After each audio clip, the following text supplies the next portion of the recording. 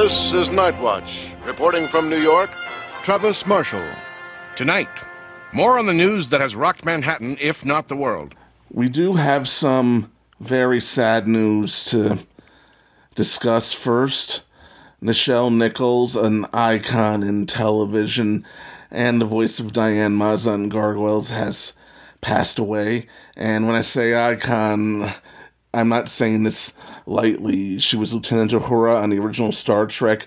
Martin Luther King Jr. himself asked her to stay on the show when she was thinking of leaving because she thought what she was doing was very important. And she broke barriers, such as the first interracial kiss on television, which was sadly blacked out in some parts of the country. Yeah, that's hard to believe. I remember when that episode aired. I was in college, and I mean, I thought it was a big deal, but not as big as it turned out to be, obviously. But I don't think it was one of the first. I don't think it was literally the first interracial kiss. And are you sure it actually? I know they were afraid it would be blacked out, but are you sure it was blacked out in some places? I had heard many times that it was. Yeah, that feels like I could be wrong. But my reading seems to suggest that there was a lot of fear that it would be and that it wasn't actually. But not that everyone was happy about it, but I'm not sure. In other words, the facts are great enough. I don't know that we need to embellish them too much. But Nichelle was amazing. I mean, she was, I think you're right, she was absolutely iconic, but it's easy to forget that she was also an incredibly talented actress. And then beyond that, also just the sweetest, nicest human being you'd ever want to meet. She once had Vic Cook and I over to her house for lunch or maybe tea. I'm trying to remember now, but she was just a wonderful, lovely human being on top of being just an incredibly talented actor, singer, dancer. She was just great. And as Diane, obviously Uhura, that goes without saying, but as Diane Maza, I just feel we got so lucky to have her on the show. You're here. I remember first watch through how pleased I was that she was, because, I was a Star Trek fan as well. So we had all these Star Trek actors already, and then to hear her voice was just a thrill. And she did an amazing job. Yeah, for us as well. And then, she was so good that we just kept giving her more to do. I mean, we'll talk about it down the road, but, Mark of the Panther, which is an episode that from this season that we'll get to eventually, she has this whole story that she tells, and it's just so lovely to listen to her. She was also a guest at the 2003 gathering of the Gargoyles Convention. We didn't originally plan or ever think that we could get her, but we found out she was attending another convention that was in town, and we invited her over to come join us for our banquet Q&A, and she was a very gracious guest, very lovely. And as I recall, though, I did not sit at her table. I sat at your table, Greg, and I remember saying at the time, I kind of feel bad for the people who are sitting with her right now. She's so classy and such an icon. They probably have to watch every little move they make to make sure their manners are impeccable, whereas Greg is probably just as big a slob as the rest of us. Give a damn what it do with me. Actually, Greg, as I recall, what you said was, I'm probably an even bigger slob than you guys. That makes sense, yeah.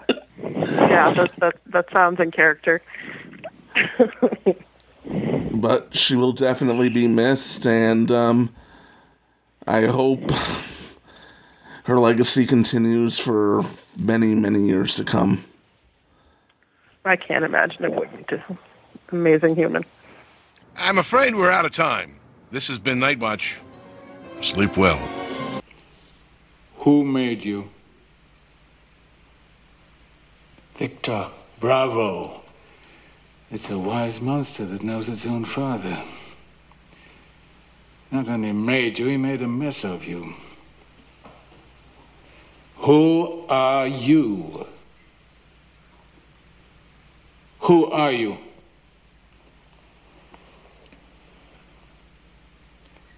My name is Legion, for we are many.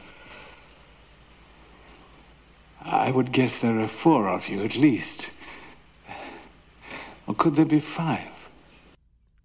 The story is told, though who can say if it be true, of a clan of medieval warriors awoken in modern-day Manhattan, of the animated series that told their story. It is an age of darkness. Superstition and the sword rule. It is an age of fear. It is the age of gargoyles. Welcome to Voices from the Eyrie, a Gargoyles podcast. Hello and welcome to Voices from the Eyrie, a Gargoyles podcast. I'm Zach Joyner, the owner of the website that powers the program, Spidey-Dude.com, and I am the executive producer of the network that powers the program, the Spidey Dude Radio Network. Before we get started, though, I wanted to thank our patrons at patreon.com/SpideyDude Network, Greg, Jurgen, Vinkman, Scott, Kaylee, and Phoenician. Thank you for your support. And if you want to get this show earlier, check it out there, as well as other fine perks that you'll get whenever you become a Patreon subscriber. There will be some exclusive content that's only for Patreon subscribers coming to you very soon. But before I turn it over to our hosts, I want to encourage you to check out our other fine programs, such as Spidey Dude Experience, ASM Classics, Make Mine Mayday, Bogan Rider Variety Hour, the Sal Buscema Era Podcast, Clone Saga Chronicles, and A Spectacular Radio, a Spectacular Spider-Man related show that starred a few familiar names to the program. Please follow the network on Twitter at Spidey Dude Radio and this show at From Erie, and feel free to send them feedback at gargoylesvoices@gmail.com. Leave us a 5-star review on your favorite podcast catcher, such as Apple Podcasts, Spotify Podcasts, iHeartRadio Podcasts, Amazon Audible, as well as Google Podcasts. It helps us raise our visibility. And like, share, and subscribe for more at Spidey Dude Network, youtube.com/Spidey Dude Network. Also, follow us on Facebook and Twitter, as I mentioned the Twitter threads, but also follow us on Facebook, facebook.com/Spidey Dude Network, as well as Instagram, if you like Instagram, instagram.com/Spidey Dude Network.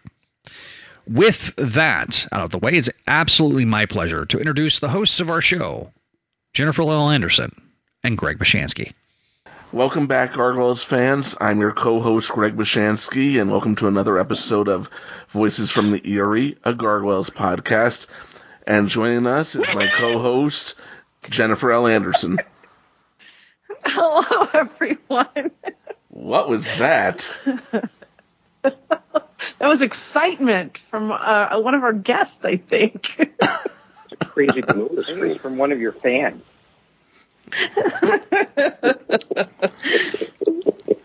And fans, what are those? And also joining us, as usual, is the co-creator, supervising producer, Mr. Greg Weisman. Hi. And we are very happy to welcome back to the show the voice director of Gargoyles, Jamie Thomason. Hello. Hey, Jamie. It's been a little while since we've spoken with you. How are you up? How have you been? How are you holding up? I'm doing all right. I'm excited to be hearing Voices from Lake Erie. Or wait, what's it? Did I get that wrong? So close. You're so close. Something like that. No, this is awesome. And I'm very sorry about last month. We weren't going to mention that. I got stuck in this session. What can I tell you? It happens. Not today, boy. I cleared the decks at the record show. I was here 5 minutes early, ready to go. I was the late one today. Yeah, but you're here every time, so you earn it. It's all right. Yeah, they're probably bored of me right now. No, you heard the cheer from your legion of fans. All right, and I'm glad you're both here. Boring, I think, is one of them. Because we're going to discuss shortly an episode that is so 90s that I have chosen to wear a Nirvana T-shirt for this recording. You do smell like Teen Spirit. That's awesome. I'm wearing a Gargoyles T-shirt in honor of this recording. An original 1994 Gargoyles T-shirt. Very nice. Vintage. Nice. In 20 years. Shut up. All right, before we actually get to the episode... No truth telling. All right, before we actually get to the episode itself, let's discuss the continuing transition into the second season. Jamie, if you remember, is casting and recording for 52 episodes instead of 13? Was there a different approach you took to it at all? Yeah, get it done. It's actually awesome having that kind of, volume. The more time you spend together, the more, characters develop, the more you discover. It was great. Season 2. I mean, Season 1 was absolutely awesome. Season 2 was fantastic. Really cool. We more than found our stride and got to do so much. Great cast, too. Several of which in this episode. Yeah. Speaking of, we had hoped to talk to you last week. I guess I am bringing that up. Anyway, obviously things didn't work out. But to follow up from last week, especially since he was such a big star, let's talk about casting Tim Curry as Dr. Severius. Sure. You want to ask me a question? Now, how did that go about? What was it like having him in the booth? The man's a legend. Tim Curry is awesome, always awesome in the booth. We were friends by that point. He is an amazing talent and an amazing man, and he sure was then. I think my guess is the casting when, Greg has a photographic memory, so he can tell us exactly. But or my he guess is, yes, he has copious notes. Put it this way: no one's going to accuse me of, reinventing the wheel by having Tim Curry as, he's the bad guy? He's the evil mad scientist guy? How out of the box? But who would have thought? Tim's fantastic. But yeah, it's a whole new direction. Wait, Alan Rickman is going to be your villain in that movie? Shocking. So Tim, what's neat to, and a little twist on Dr. Severius is Tim's unique spin on the accent. But it's just everything Tim says is just interesting. He just has a way of wrapping his mouth around words and spitting out speeches. It's just, he's a joy to listen to. He's an absolute joy to direct. He's just fantastic in everything he does. So as I was starting to say, my guess is the casting discussion was something like, hey, we've got a evil mad scientist guy coming up. And, probably said something really intelligent like, how about Tim Curry? To have Tim do that. We didn't, put it this way, didn't do nearly as many auditions as we did looking for Goliath, for example.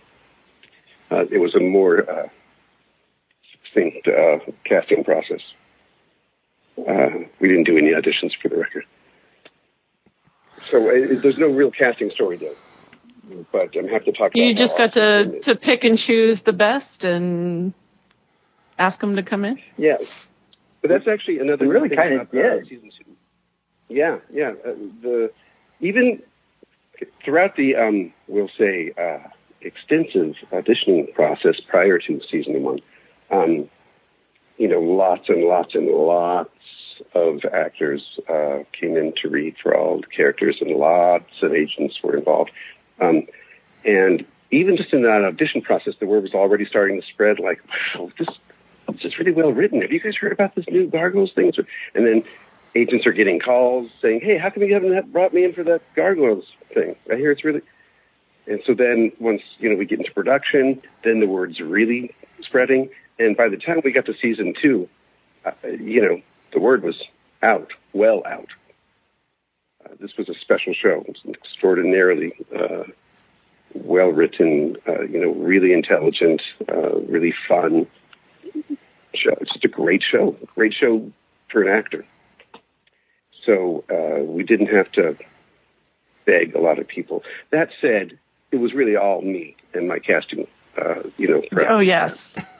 They were like, Jamie Thomason? I've been dying to work with Jamie Thomason. And they lined up, right? Yeah. So it was great. It wasn't a hard sell, because even for those who hadn't heard of the show, if the actor hadn't heard of the show, the agent certainly did.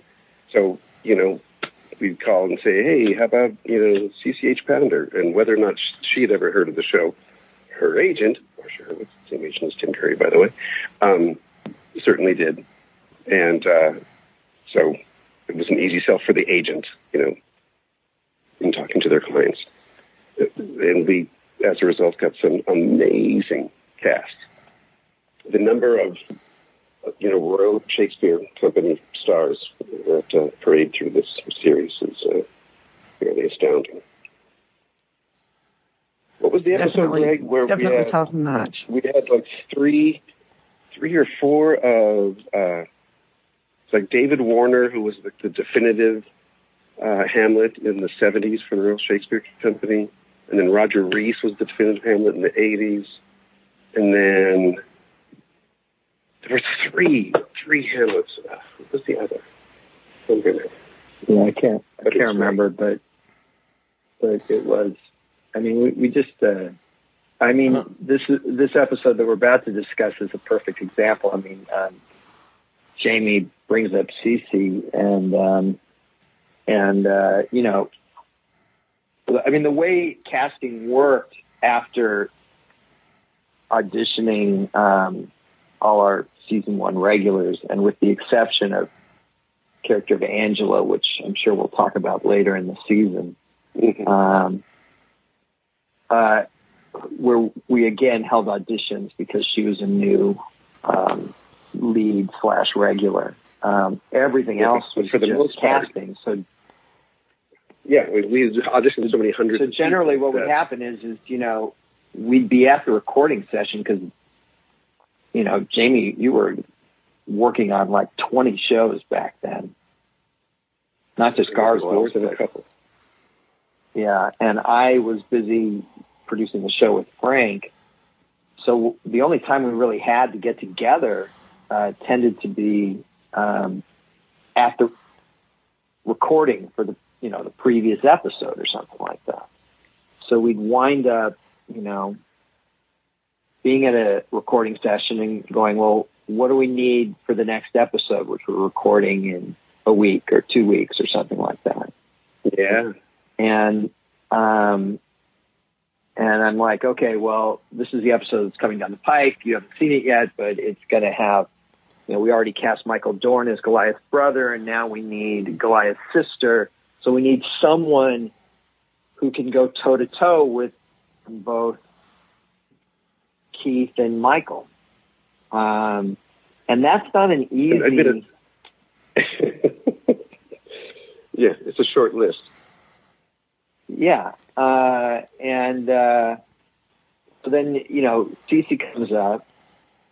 And again, a lot of our casting sessions, it's not like I specifically remember this or anything, because I don't. But my guess, it's like I was saying for Tim. It's like, I don't remember who brought Tim up first, probably Jamie.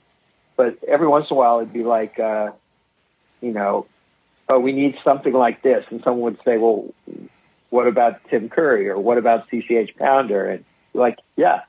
And then we'd get them. Yeah. That was the thing. I mean, that was the sort of stunning thing, which goes all the way back to casting Ed Asner, which is like, well, what do you want for Hudson? Well, my ideal world, I want Ed Asner. I know we'll never get him, but something like that, someone like that. And then, of course, we actually didn't get Ed. Not just didn't just get him. He came in red. He came in red. Yeah, for a character whose spec says, Hudson hates spunk. in the character spec, and he came in and read. Yeah. Oh, by the way, do it in Scottish before you leave. I said, oh, by the way, Ed, do it in Scottish now before you leave. Right, yeah. So I know we've told that story already, but it's still, even to this day, dance for us. 25 plus years later, it still blows me away. You know, I mean, and so that would be the thing. We'd be like, well, who do you want for this? And we'd be like, oh, well, what about David Warner to play the Archmage? Oh, yeah, that'd be good. And then we'd get him. I mean, Jamie would get him, but tell me if I'm wrong, but I don't feel like it was like one of these things where you're begging the agent to try, you know, it just was, hey, you got this gig. Get Gargoyles. Yeah. David wanted, and they'd be like, oh, it's Gargoyles? Yeah, sure. Yeah, they've already heard of it. Or like I said, at least the agent knew about it. And even if somehow we thought of somebody who the agent didn't know anything about it, and the agent was in London or so, I don't know, we still, just got to say, okay, here's the script. Go ahead, give us a look. And so even if they'd never heard of it, they'd read the script and say, dang, tough. It's the kind of thing. Yeah. Ed was one of the first people to talk about it. Ed talking about it, and John Rhys Davies as the Scottish King character. I don't know if we're allowed to say the name, but talking about how. There you go. Way to go. What was that? Is that the door? Oh, don't worry. It's just the actors. My Uncle Baldrick was in a play once. Really? Yeah, it was called Macbeth. And what did he play? Second codpiece. Macbeth wore him in the fight scenes. So he was a stunt codpiece. Did he have a large part?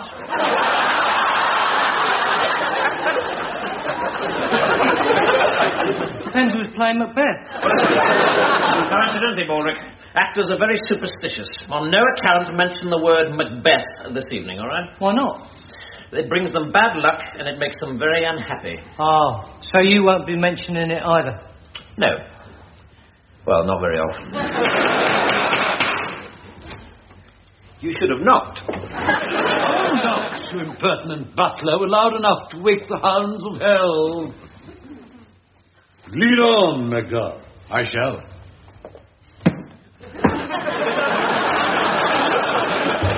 Lest you continue in your quotation and mention the name of the Scottish play. Oh, never fear, I shan't do that. By the Scottish play, I assume you mean Macbeth. Say to Office cause, but we may come in. What was that? We were exorcising evil spirits. Being but a mere butler, you will not know the great theatre tradition that one does never speak the name of the Scottish play. What, Macbeth? Potato off the sauce, but we may come in. Oh, you mean you have to do that every time I say Macbeth?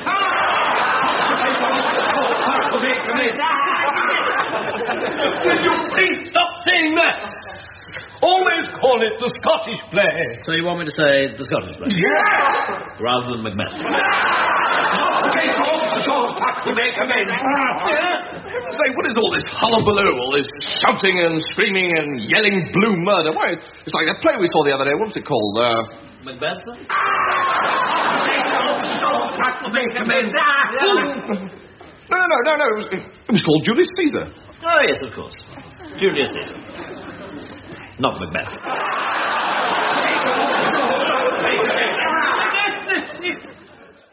Anyway, the point is, the word was out. I remember Ed and John Rhys Davies talking about it, that it's the kind of, it's the kind of rich material that, as a working actor in Hollywood, you didn't get the opportunity to do a lot. If you want to go do some stage, in not the Mark Taper form, you might get some good material. But if you're here in Hollywood, there just wasn't a lot of stuff at this level of sophistication also. People were happy and excited to do it. Awesome. But mainly it was because of me and my cloud.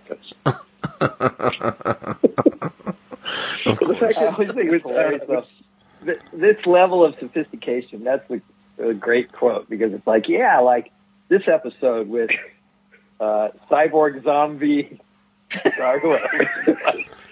You don't get that level of sophistication just anywhere. It's one of those comments that you can say about anything. Like, you go see someone in a Broadway show and it's terrible, and you go backstage and say, that was really something. Oh, you've done it again. It's universally applicable. At this level of sophistication, you just didn't get a lot of stuff like that. But CCH Pounder, my point was, I've been a fan of hers since Baghdad Cafe, and had been looking for something for her. And as Greg mentioned, I was doing probably 8 different series and 14 different movies in different stages of production at any given time. So there was a lot of production going on. So, David Warner, for example, brought in to do another movie. He was a narrator in Winnie the Pooh. So when Archmage came up here, it was easy to say, hey. And again, it was just the easiest sell. People were dying to do it. I mean, there were people that would come in and say, finally, you finally bring me in. Nice. Particularly people associated with the Star Trek franchise. Xander Berkeley is also in this episode, and I find him to be a very underrated voice actor because he's very good. I loved him as Iago here, and I know he only gets one other episode later, and he only has one line, and then I loved him as Mysterio on Spectacular Spider-Man. The guy, there's just something... You're welcome. He was just so smooth and deliciously evil in this episode in particular. Yeah, Xander is just an excellent actor, period. And he tended to get cast a lot as some kind of intelligent, either an evil, bad guy, or at least like in The Right Stuff, he's the press rep that everybody hates because they all care about the real stuff and nobody cares about the press clippings. With Xander, it was his manager, agent, I can't remember, who she'd been pitching him for a while for a variety of different projects we were working on. And so when Iago came out, again, it's easy to say, hey, who's getting pitched a lot? And did he read for us way back in the beginning, Greg? I don't even remember. I don't Would he have read recall that. I mean, he might have. I mean, we saw so many people, but I don't recall that, so I tend to think the answer is no, but I could be just forgetting because, Yeah, I don't... I'm ancient. I'm sure I don't know what you mean. But just because of anything, Xander might be an actor that I would, typically need to... He wasn't the star of a show at the time, Very successful working actor and a fantastic actor. But if anything, he might be an actor that I would have to sell. Hey, how about Xander Berkeley for this? He's that guy from that movie. But I don't remember there being any arm twisting. So, Greg, did you already know him from something, or did I show you a clip? Or I can't remember. I mean, I have to think that I knew Xander from something, but now the order of what I've seen and right.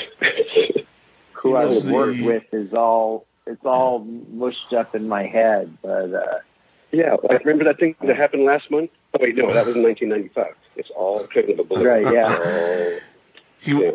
He was the foster father in Terminator 2. Duh. Yeah. I mean, again, like the iconic role. I don't. Yes, the iconic role. Yeah, I don't feel like there were ever any big arguments. Like someone said, use this. Yeah. Someone said, what if we use this guy and then actors. Right, and then it was like, no. It was fairly smooth sailing. I mean, I know there were a couple roles where, without going into specifics, where having gotten so many people from Next Generation, Star Trek franchise, for example, yeah, that we kind of wanted to get Patrick Stewart, and my memory is that, and this is not on Patrick, but his agent was asking for this, paycheck that a special was way above situation. Way above what we were paying everyone else. And the problem with that was twofold. One, it's not necessarily fair to the people who come in week in and week out. But two, literally, we had, as I recall, and Jamie, feel free to correct me, but I think we had a favored nation thing going on, which meant that it's anything whatever the top rate we paid somebody, everyone would jump up to that top rate. So it would blow out our budget, not just for the one person, but... Yeah, it was a scale show. Everybody got paid scale. That was it. There wasn't a discussion about... Scale plus 10. And 10% for the agent. That's correct. But there wasn't the buyout was actually awesome back then. But there wasn't a discussion about rate. It was like, here's what it is, and the only discussion is, do they want to do it? I've had the pleasure of working with Patrick multiple times on several different movies, and he's fantastic. But my guess is that I'm not going to quote an agent, but I wouldn't be surprised if somebody said something along the lines of he doesn't wake up for less than $100,000 or something like that. He got paid very, very well to do voiceover, and God bless him, well deserved, good for him. But he was one of the very few Star Trek franchise folks that we were not able to get in. And I remember having some discussion of going, oh, well, why don't we just ask, Jonathan and Marina let's do an end run around this agent. And then we made the conscious decision that was just sort of unfair, to ask that of Jonathan or Marina or both. And again, it wasn't like we weren't getting good people. So it wasn't like, oh, we're desperate here. It felt more like, well, yeah, that would have been cool, but we're good and we're getting good people. And again, for the most part, Jonathan and Marina were talking up the show over at the Paramount lot and saying to people like Michael Dorn and Brent Spiner and LeVar Burton, et cetera, well, it's a good gig. The scripts are good. And hey, no makeup, and Michael Dorn Star Trek was a big issue for a lot of those actors. No 4 hours of makeup. And so instead, only Jamie had to wear makeup for our recordings. I am right now. Well, was he doing it all the way back then? Hours in hair in with the hairdresser too. You don't become the White Al Sharpton in just just by rolling out. Exactly. This as I mentioned, gesturing to my face. This doesn't just happen. This takes work. It's art. It's art. A lot quicker. All right. Okay, moving on. Okay, time to wrangle this thing. I love working with these guys, and I really miss them so much. I love talking to them. You guys. Someone has to do a little bit of directing here. Okay. No, it sounds fun. I would love to be in the booth one day with them. And anyway, which one's Costello? So the names Othello, Desdemona, and Iago. I mean, obviously I understand the Shakespearean reference. I think most of our listeners do. But why did you choose those names specifically? And I remember I was confused. I first learned about those names associated with them with the trading cards that were coming out because they needed names for those characters. Well, the names Iago and Desdemona appear in the credits because we didn't know what else to call them. The main reason was, again, I'm a Shakespeare fanatic, and I think the writers and story editors, figured this out, and so they would pander to me sort of like, oh, let's do something Shakespearean, and Greg will let it through. Because I was supervising story editor in essence. That wasn't my title, but as producer, that's sort of what I was doing. Particularly in season 2 when we had 4 separate story editing teams. Someone had to sit at the top and make sure that it was all working together and not going off and becoming 4 separate television series. So as showrunner with Frank, that was kind of my job on the script side, just as Frank had 3 directing teams, and it was his job on the art side. But so my recollection is that Bob Skur and Marty Eisenberg, who wrote this episode for Michael Reeves, the story editor, turned in an outline that was reminiscent of the Othello, Desdemona, Iago situation, although making it more clearly a sort of with Goliath, in essence, in the Cassio role, if you're familiar with the play Othello. Yeah. But making it more explicit that Iago was into Desdemona, and that the reason he, it's famously sort of a mystery as to why, or subject to interpretation as to why in Shakespeare's play Iago is doing all this horrible stuff to Desdemona and Cassio and Othello. But it's a little more explicit in Gargoyles that he's doing it because he's got a thing for Desdemona. And so that was all good. My note, as I recall, although again, it's been a long time and I haven't looked up my old notes or anything like that, but as I recall, my note were to make it, if we're going to sort of hint at it, let's just do it.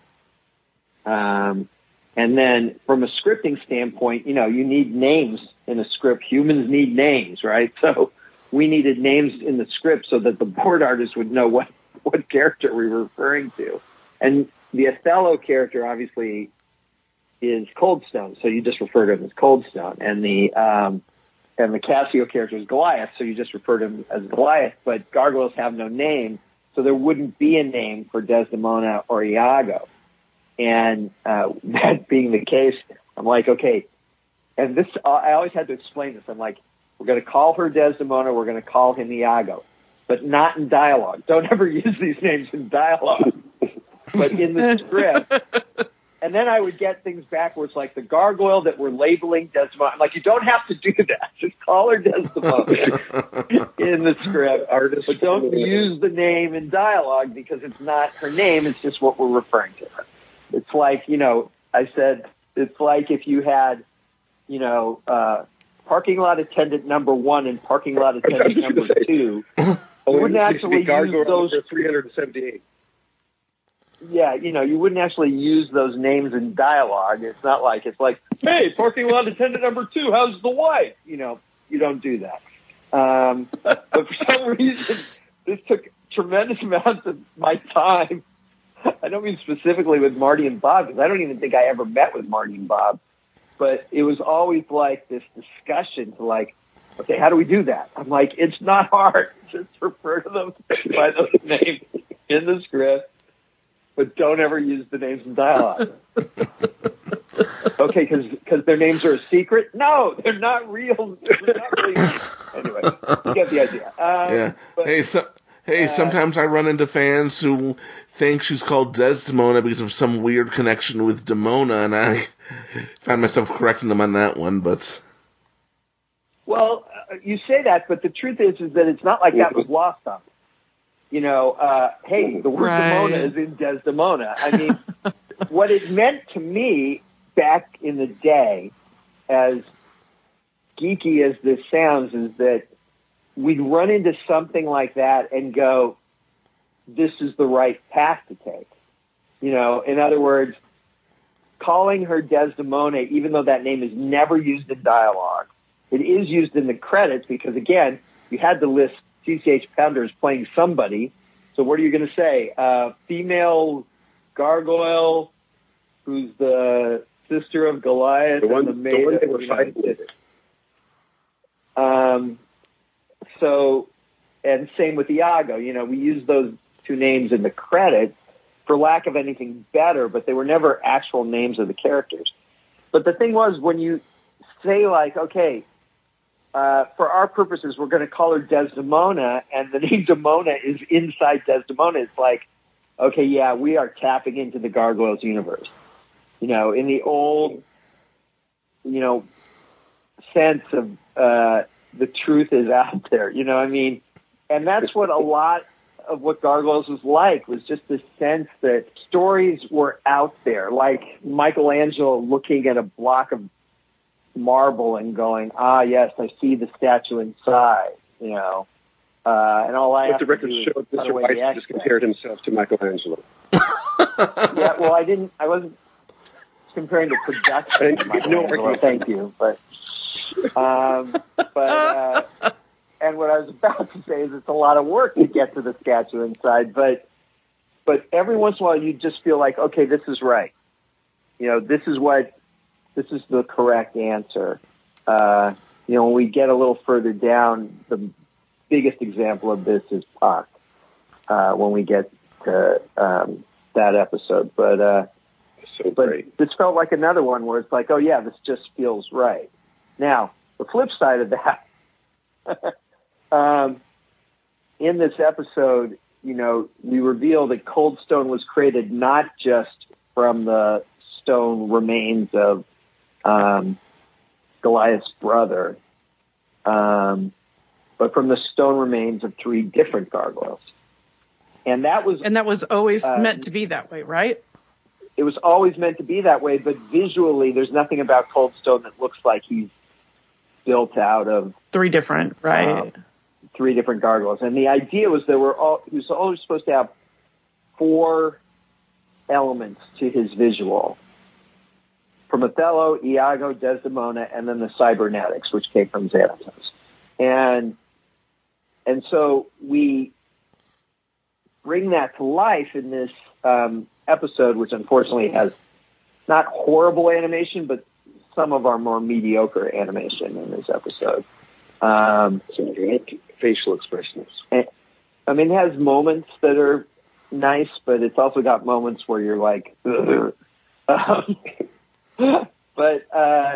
the problem, of course, was always with the original Coldstone model that when we were doing it for season 1, we just ran out of time. We got a design and it was close enough, and I'm saying to Frank, this isn't what we need. We need this thing to look like more of a mishmash of all these different gargoyles. And there just wasn't time to send it back yet again, because we were having trouble getting that idea. That was, again, season 1, all the design work was being done in Japan by really talented people, but communication was far from instantaneous. We were literally communicating by fax machine. And some of your readers won't even know what listeners won't even know what a fax machine is. And then with the time difference, what it meant is that any back and forth communication took days. For us to communicate, if they sent us a design and we responded immediately, they wouldn't see it for a day. And then they couldn't respond to us for another day because our time zones were so at odds. And because the only means of communication was fax. And so they're just, they would, and plus things would have to get translated. So we'd send our notes, they'd translate our notes, they'd send us another version of it, but somehow or other what we were specifically asking for was lost in the translation. They didn't quite get it. And the truth is, what we really needed to have done for episode 13 of season 1 was to design Othello, Iago, and Desdemona, and then design Coldstone. But there just wasn't time for that. To design 2 characters that don't even appear in the episode, when we weren't even sure we were getting a pickup to season 2, there was just no way we could justify asking them to design two characters that otherwise weren't going to exist. But if we were really doing it right, that's what we should have done. We should have designed those three characters, then taken pieces from each, and used them in the design of Cold Stone. But instead, we kind of tried to retrofit it. And I feel like the episode kind of pulls it off. At least, we're telling you this is the case. So it's not ideal. Because you'd rather be able to see it, or at least when you're told, you'd rather be able to look at the design of Cold Stone and go, oh, yeah, I see it. Instead, you're like, oh, really? That's a bit of a bummer to me. Yeah, I've heard some confusion about Cold Stone's design. There are people who think he's metal and flesh and are a little bit surprised to hear that you meant for him to be metal and animated stone. Yeah, and that also just never was clear enough color-wise or whatever, that it should have looked more like stone and metal. It should have looked like three different gargoyles, not one. The design for Cold Stone in a vacuum is extremely cool, but it's the one example, or at least the one example that really comes to mind for me in the series, where the design doesn't tell the story. At least not sufficiently to my mind. Not as overtly as you might like, but I have to say, speaking from a plebeian's perspective, artistically, it does not get in the way of the storytelling to me. And as far as not understanding that he's made of stone, Simona literally has a line where she literally says, "You are made of stone." Right? You're cold stone brought to life. Brought to life, yeah. Right. Yeah. I mean, it's like I said, I think it all works well enough. The idea gets across, but you have to explain it. It's not clear from the design, and even when you do explain it, then the audience just has to go, okay, so I guess there's three gargoyles there. I don't see which pieces belong to the other two, but sure. But again, we also tell them that you're made from, or is it Xanatos that says that? Yeah, we tell it. I just wish that you saw it. Well, I think I would say let the audience reach up instead of, pandering down to them. Let them they know what it is, they know what it is, and let them look at it and say, oh, interesting, yeah. I can see those subtleties in there. I love how we're now in the position where Jamie is defending the show and I'm attacking. It's like, hey, I can talk about my brother like that, but you can't. And I hear, I want to defend Greg. Like, hey, only I can talk. Say he made a mistake. And I just don't think it's a mistake. And the truth is that, people bitch at me on Ask Greg or something like that about Cold Stone. My attitude is more like Jamie's, which is sort of like, all right, look, we gave you what we could. Sorry, and otherwise you get it. Quit pretending you don't get it. You get it. That hair is a wig. So, you've said that once. everything's context, Out of curiosity, have you ever quantified, how many character designs did you do in season 1, for example? Because it's more than 13, I know. Yeah. A lot. A little more than 13. I don't know. I mean, the number is... Certainly the number for the first 2 seasons is just immense. We put Goliath at the center of an ensemble cast, and then we just kept growing that ensemble cast. And it's a fantastic ensemble cast of characters. Yeah. And, villains, side characters, everyone ended up, at least to some extent, having a story. From Brendan and Margot to the jogger to, the two kids. Brendan and Margot have a story. Yeah. So, I mean, it just kept growing and growing and growing, and we just kept expanding the cast. And this is a great example. You have all our regulars, nearly all of them in here. And then on top of it, we throw in 2 gargoyles who in theory were there from day one, but you'd never actually seen them before. I thought that they were blended in quite seamlessly. Like you made it work. Mm-hmm.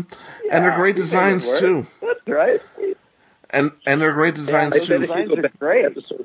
Yeah. For one thing, I really do like the designs. I think Desdemona's design is particularly cool. She was always a favorite of mine. I absolutely loved the wings that she had. It was so awesome. Also great to finally have another female gargoyle on the show. Yeah. And how about Michael Dorn playing Michael Dorn as Coldstone? Oh my gosh! Yes. Michael Dorn as Othello inside Coldstone. Michael Dorn as a Xanatos programmed Coldstone. Michael Dorn doing CCH Pounder inside Coldstone. Michael Dorn doing Xander Berkeley as Iago inside Coldstone. You knew exactly what personality was talking. He did such a great job. You're welcome. And that's really in that. It was like the old Faye Dunaway in Chinatown. My sister, my daughter, in one speech, he's going back and forth. Hey, how you doing? I hate you. I'm not sure what to do. I'll kill you. Hey, let's get something. He was great. That was the idea. Mm-hmm. I mean, my idea for Coldstone from day one was inspired, and I may have mentioned this before, but inspired by this TV movie version of Frankenstein that I'd seen as a kid with, I want to say with Michael Saracen. Not 100% sure that's right. But there's this great scene in it that really, just as a kid, blew me away, which was the idea, because you all know that Frankenstein gathered parts from all these different corpses to make the monster, right? So there's this scene where the monster is there's a scene where the monster is hypnotized, and it begins to speak with all the different voices of all the various body parts, like the souls of all these people who were brought back, to life as this single monster, are all present inside. And that's where the title comes from, which is Legion, because he quotes that line from the Bible in this Frankenstein movie, I am Legion, I contain multitudes, or something like that. I can't remember the exact line, but it had this huge impact on me as a kid. So the idea was this, from day one with Coldstone was, we're going to find out this is, and it's not just Xanatos' line in episode 13 where he goes, it's alive, which seemed like a Frankenstein reference. Well, it was, of course, but the character was really supposed to be a Frankenstein monster substitute. And so I wanted to get that idea of all these souls trapped in this one body. And then it was like this discussion, because you always have this thing, like there's an episode of Tailspin where Baloo and Kit, Cloud Kicker, trade bodies, right? And to make that clear to the younger audience, you get Baloo's voice coming out of Kit's mouth and Kit's voice coming out of Baloo's mouth, right? And yet somehow none of the other characters notice that the wrong voice is coming out. Oh, I remember that one. Knows. Rebecca's voice was coming out of Don Carnage. Yeah. Okay. So there was some question at the beginning of this. It's like, okay, well, who's going to be talking?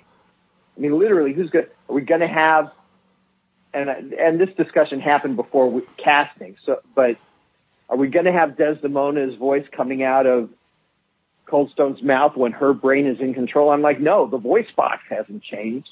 Just which soul is controlling the body. The voice box is the same, so it's always going to be Michael Dorn. And God damn, but didn't Michael just do an amazing job? Really did. And I'm trying to remember, Jamie, did we ask like Cece to read the line and then have him do it, or did he just do it? I can't remember. Yeah, no, I don't think we had the other actors, demonstrate. Here's how I would say that line, particularly because half the lines were, not half of them, but fractions of lines, like one sentence. Well, and then the idea was that you'd start off with full sequences where one person was in control or another person was in control, and then the idea was that the switching would start happening more and more rapidly. Mm-hmm. And so by the end, it's switching like every 2 or 3 words, but that it would ramp up to that, and then finally he'd be just on the floor going, "Just give me silence." It's awesome. It's really effectively done because you don't see it at first. You don't see it coming. And then something seems off. And then it slowly seems a little more off. And then it's, And then it's really off.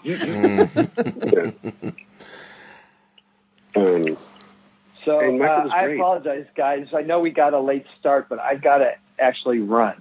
So you guys can keep going if you have time, but I lost track of time here, and I know we started late, but all right, before you go, Greg, is there anything you want to plug? Young Justice Target. I don't know when this episode is August 12th. dropping, but okay, so by then some version of the first 3 issues will be out, I would think. Issues 1 and will be fully out. You can buy it in print at comic book shops or on Comixology or on DC Universe Infinite electronically. Issue 2 came out today on Comixology. I'm sorry, on DC Universe Infinite. And I would think that by the time this episode drops, issue 3 will also be out as well, but I'm not 100% sure. But in any event, buy Young Justice Target. We want to save her at 16. We do. We'll do it right now. Also, for Gargoyles fans, there's a nice Easter egg in issue 2. I can't comment on that. All right. All right, have a good night. Soon. Love you all. Take care. Love you too, Greg. Okay, well, sad to say it's going to be a little bit tough to get into it without him, but we can do our best. This show mostly has a timeless feel. Talk about it. Now we can really get into it. Have to say, and this show normally has a very timeless quality to it, besides being set in the 90s, with the exception of maybe this episode, because this episode is so completely 90s with virtual reality, the next best thing to being there. Remember when that was a thing? Well, when it was a new thing, virtual reality? What's that new thing? I mean, I know it's new to... Well, and like looking at the animation and stuff still, like the way the vortex is kind of consuming the castle and stuff like that, I really feel like it's a media kind of, back then it was new and shiny, but it's like something that we see a lot of still when shows are talking about virtual reality or, alternate universes and stuff like that. So like, I don't think, like, I know Greg is like, this is really did not age well, but I think it still holds up. I think it looks great. No, it does, but... Though undeniably there's some references, visual references, that were of their time. Oh, yeah, definitely.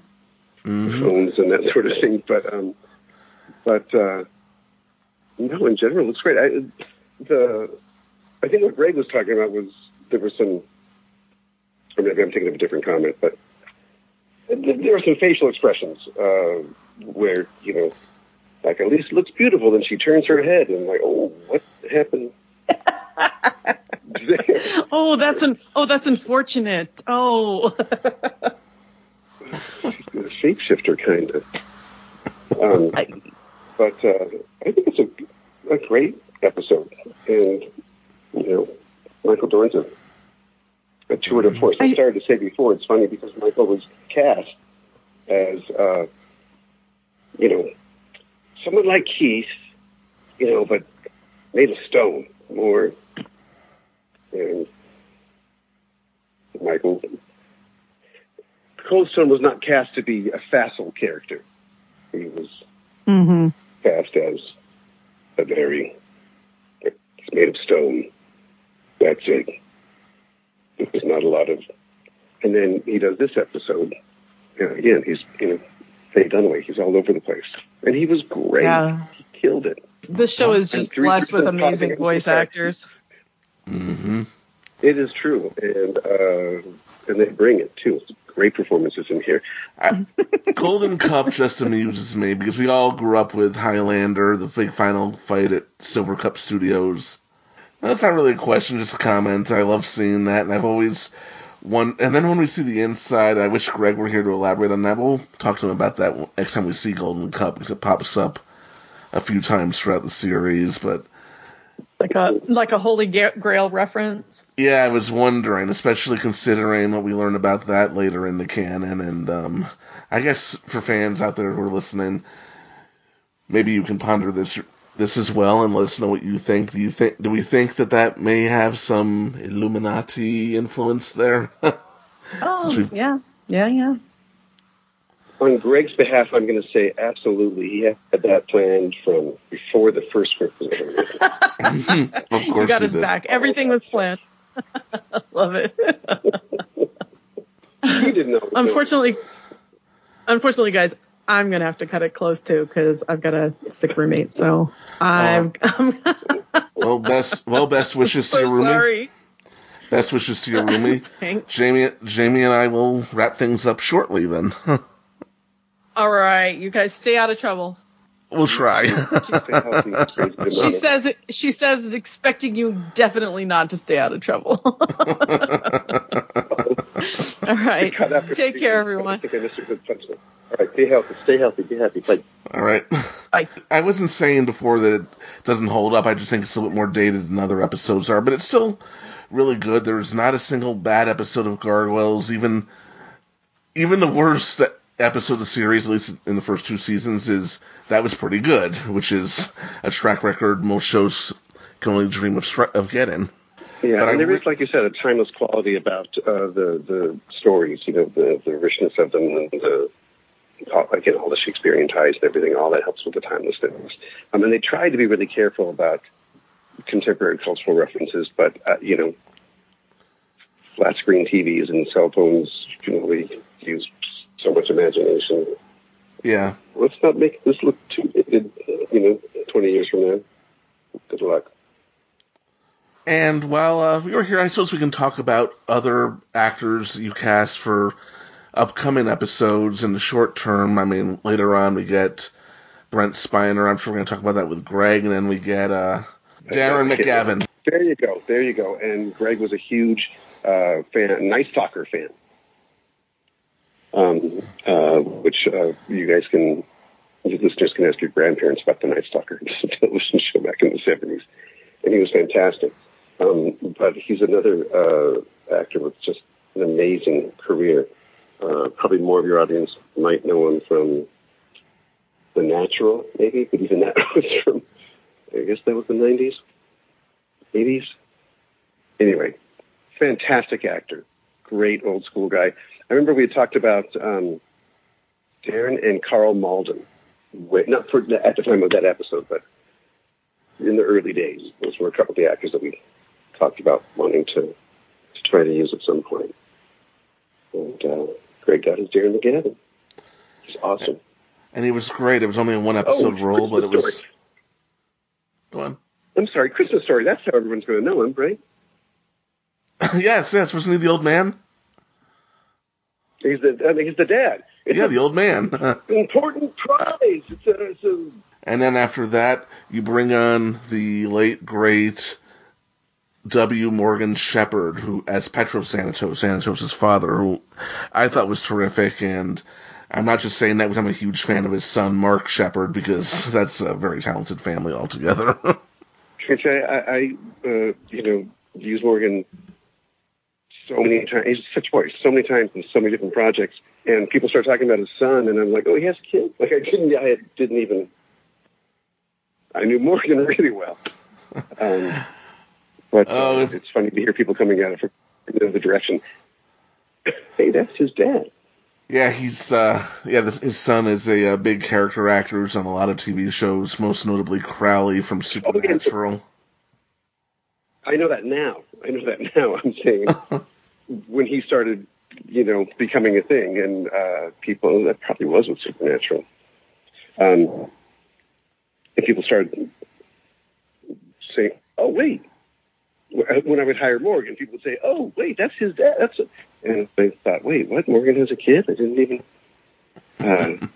But yes, like you said, very talented family. And he was Morgan, just an amazing.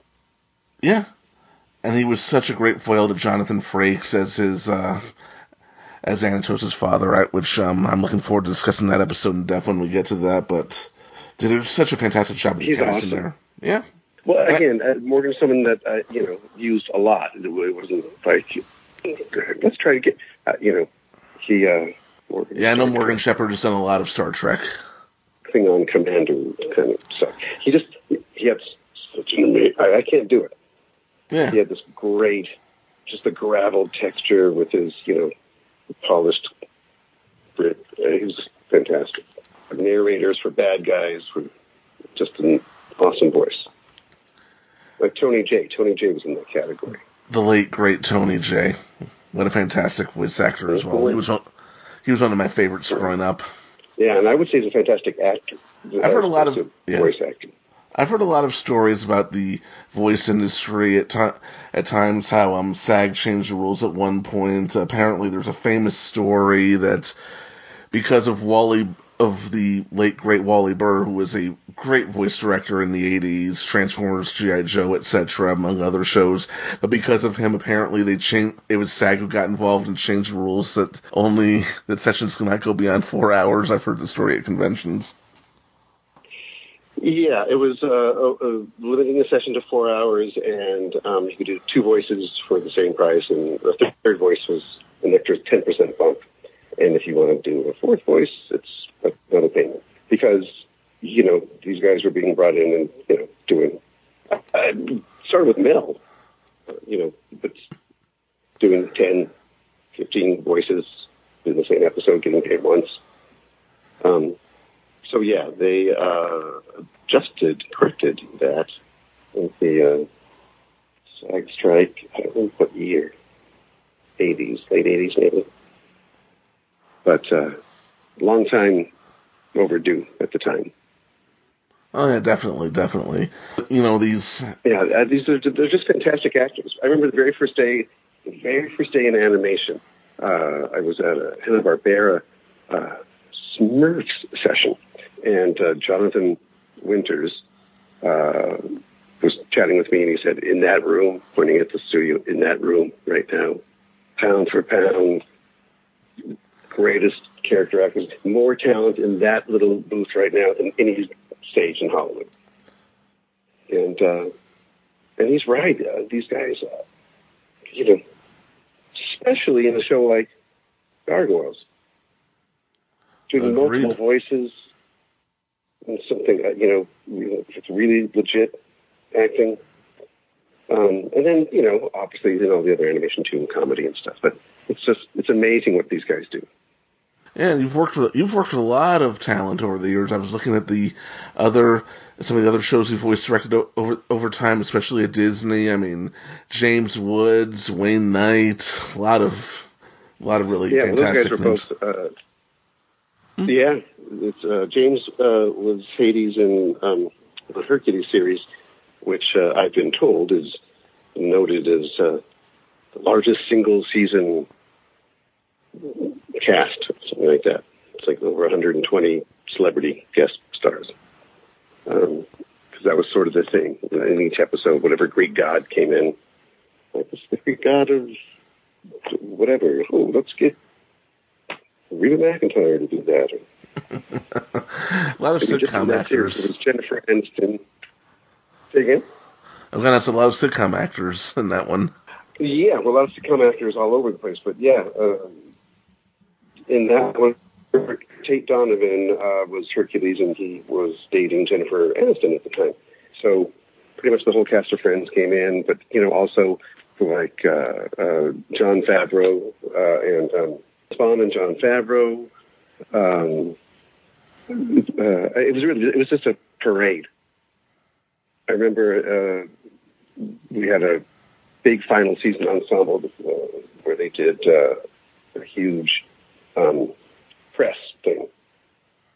And, there were like 20 actors in the episode in this huge arc in a great big studio.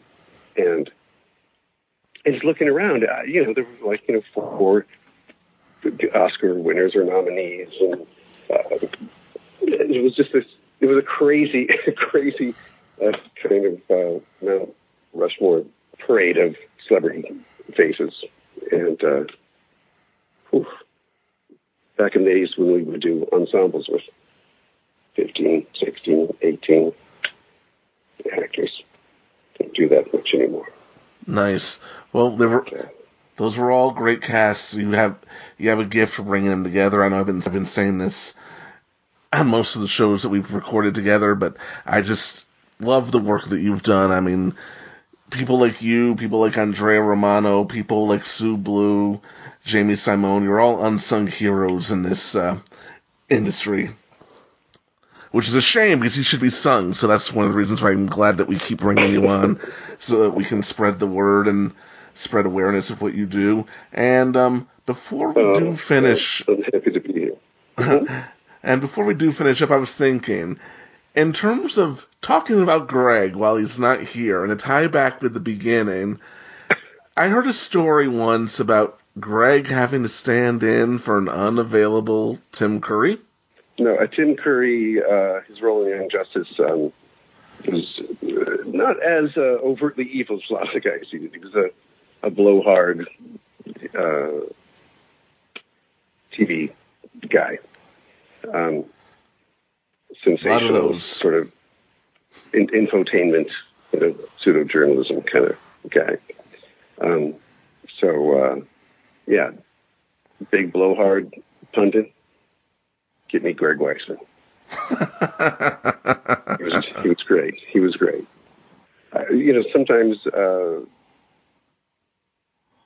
someone like Greg might have to scratch in the dialogue for whatever, Laura San Giacomo or something. Can't get someone in and then you animate to it, then they got to come back, replace it in ADR.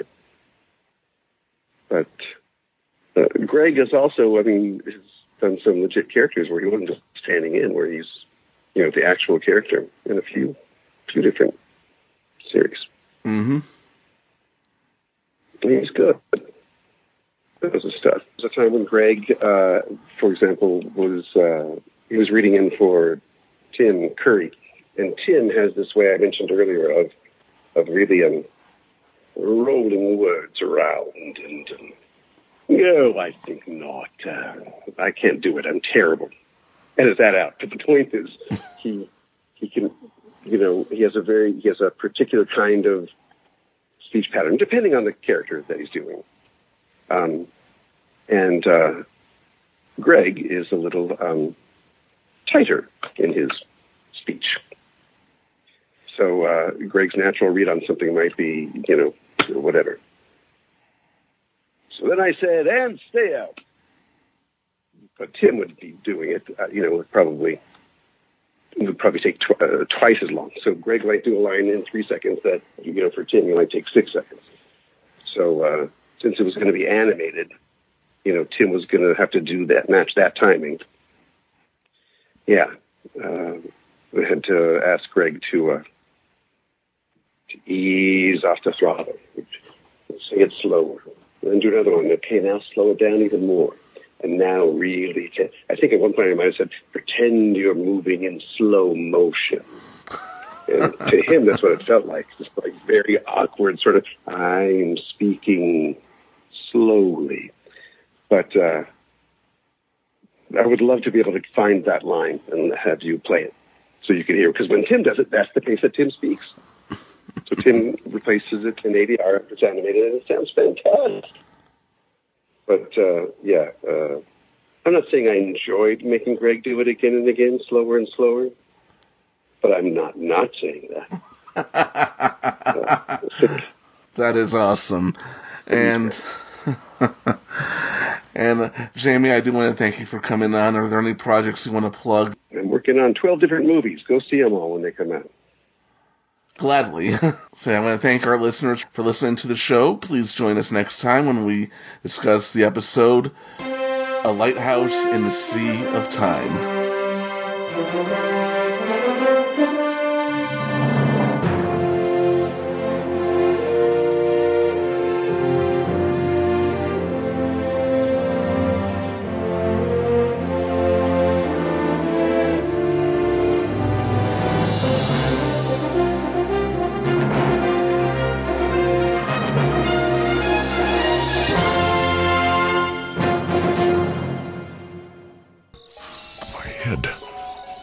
Throbbing.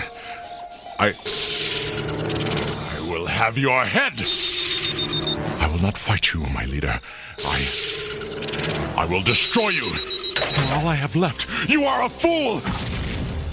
Help me, brother. No. Leave me alone, all of you. Get out of my head. Silence!